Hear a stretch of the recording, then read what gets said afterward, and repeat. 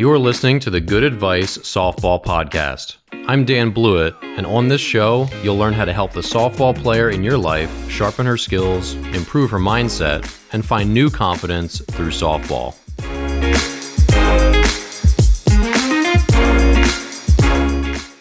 Welcome back to the Good Advice Softball Podcast. I'm Dan Blewett, and on this episode, we're going to talk about two main things. Number one, will your daughter get crossed off a list if she has a bad attitude? So if college recruiters come to find out that she maybe has a hot temper or gets really down on herself, is a bad teammate, any of those things, will that actually get her crossed off a college recruiter's list? And secondly, what is the role of using different size balls for practice? So little wiffle balls, baseballs, tennis balls, softballs, heavy balls, all those different ones. They can be used for hitting, for throwing, for fielding, all that different stuff.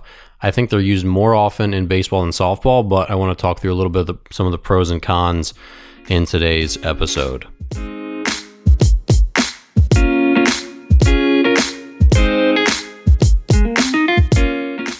All right, so first thing, will your daughter get crossed off a list if she's got a bad attitude? So the answer is probably, possibly. So college recruiters do a pretty good job of digging, and they do a pretty good job of figuring out who players are, what their strengths and weaknesses are, what their work ethic is like.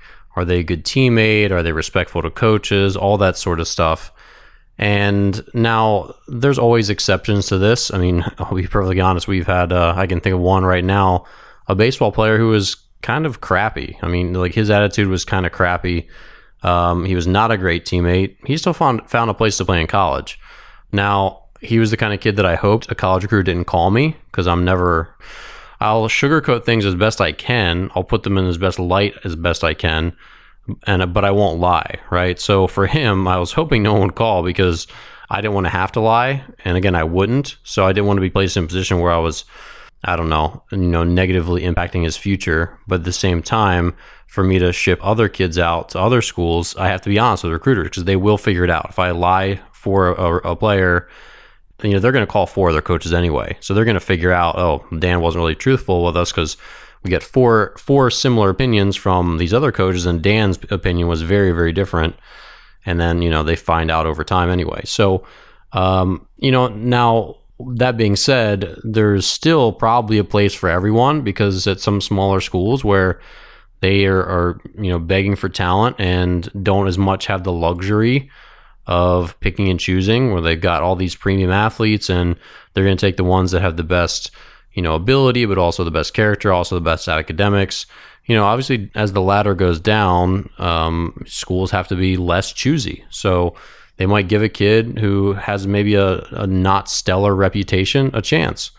You say, hey, like maybe he or she grows up and we end up getting a bargain, or maybe we don't, and she ends up being the same, troublemaker that we heard that she was. So if a player is not getting any looks at all, it's not to say that it's probably not because of just her attitude. Again, there's going to be a continuum. So, you've got to be, if it's a slim chance of playing at a certain school, like your dream school is, everything's got, all the stars have to align. You've got to be great academically, great character references, obviously outstanding on the field. If all those don't align, then you're probably not going to get your chance at the picky school that is maybe your dream. But again, as the funnel and the level of talent at a school diminishes, you get to lower levels. Again, they don't have the luxury of being quite as choosy. So the answer to this question is yes, you can certainly, and players absolutely do, get crossed off recruiters' lists by bad on the field performance, but also by bad body language, being a bad teammate, not handling adversity well, not handling, poor performance well, making errors in the field, being a hothead, mouthing off to coaches. Those are things that do not fly well, and coaches will just be like, they'll scratch you off the list right there. But again, not every school will. So it just depends. They really need an outfielder. They really need a shortstop. And, times it's getting down to the wire or whatever. They might give a kid a chance to grow up and hopefully improve their character and all that stuff over time. But again, I think a lot of coaches know that, players don't change their personality overnight, and they don't magically change either. So they're pretty wary about being stuck with someone who's going to make them as coaches miserable for 3 or 4 years. Because as a coach, you want to have your program run the way you want it, and you want it to operate smoothly, and you want to have fun at your job. And a couple players that make you miserable can spoil the whole experience. Doesn't take more than a couple bad apples to do that. So they are wary. So for you parents out there, you do need to, I don't know that it's going to help you nagging your kids. If you're like, hey, you keep kicking dirt after you make an error, it's going to get you. I think they're going to have to learn the hard way. The problem is that they won't know when they're crossed off a list. A scout will come and silently watch and silently cross her off the list, and you'll never know you're ever in the running for them. And that's the unfortunate part. And the same thing happens with parent behavior, which I've talked about in the past. Parents in the bleachers, if you're that psycho dad or that psycho mom or that psycho grandparent in the bleachers, scouts will try to figure out whose parent or grandparent you are. And they'll say, oh, that's the dad of number 12. I'm probably going to not go with number 12 if he's going to be a part of the package deal here. So be wary of that. And again, like college recruiting, they have more choices than ever. There's players sending them videos from all over the country. So they do have the luxury of being more choosy, even at lower levels. And so they will select for character as much as they possibly can. Again, I've seen examples where they don't. Like I said, I had a player who was pretty obviously not a great body language kid. Just in general, like not someone that I would highly recommend to his school. He just didn't have a very good attitude, to be quite frank about it. He still found a place to play in college. Did he drop out a year later? He sure did, because he didn't handle adversity very well. And, college sports are hard. So that wasn't surprising either that he didn't last very long in college athletics. But again, it's a highly individual thing, but you should be very aware and, pass this podcast along to your daughter if she needs a different voice. And that's part of it too. When they hear different voices nagging them or urging them on other than mom and dad, that helps a lot. So fair warning for everyone, you can certainly get crossed off a college recruiter's list with bad behavior, character references, etc.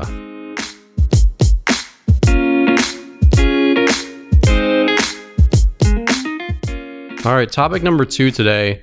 I think softball tends to use only softballs a lot more than they should, and I'm not exactly sure why. And I could be wrong about this trend, but from everything I've seen, I don't see softball players practicing with baseballs, with tennis balls, with like the little tiny wiffle golf balls, or any of those practice tools. I don't see them practice with them quite as much as in baseball. And I compare the two sports a lot.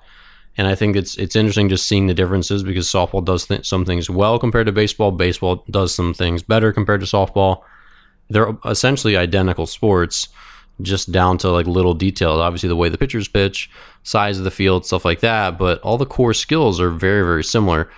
So when you're talking about development, number one, especially with younger players, young girls have small hands. And this is one of the chief reasons I think girls struggle to have good throwing mechanics, is because they're held back by having a small hand relative to the ball size when they're young. Even though they use the smaller balls early, they graduate to the full-size softball pretty fast.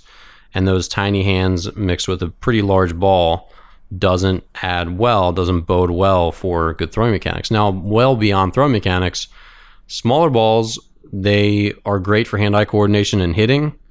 One of the things a lot of the Latin American kids do developing is they'll hit little tiny bottle caps with a broomstick. They'll hit sunflower seeds with a broomstick. They'll hit little black beans with a broomstick.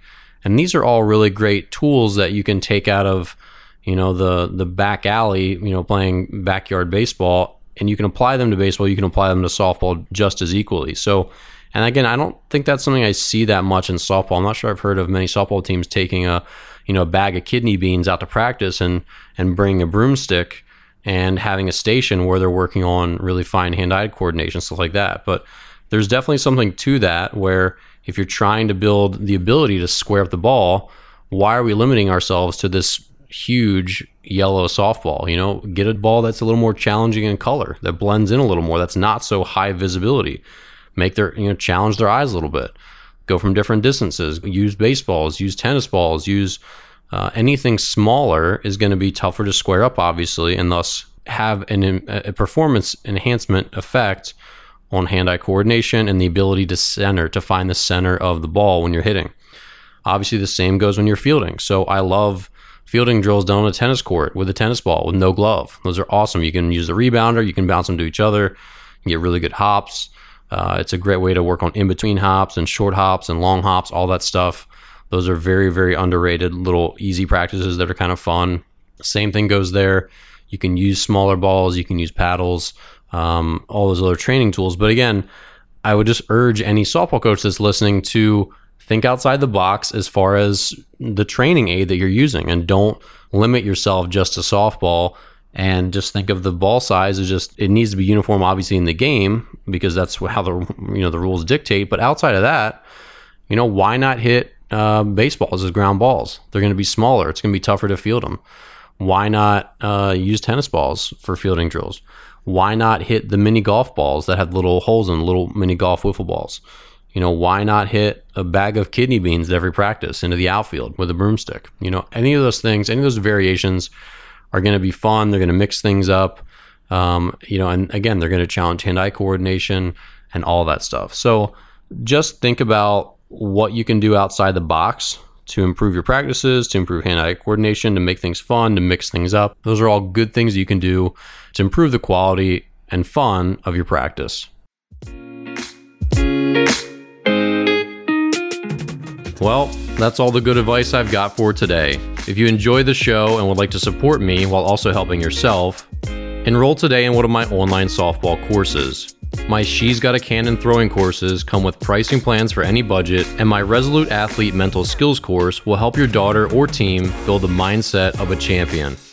Enroll in any of my courses through the links in the show notes and save 20% with code GOODADVICE just for being a listener.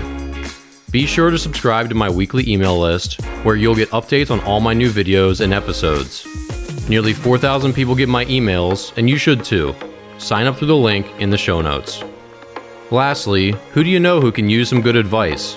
Please share this podcast with a friend, subscribe on iTunes, Spotify, or wherever you listen to podcasts, and subscribe to my Snap Softball YouTube channel, where you'll find this podcast and hundreds of softball instructional videos.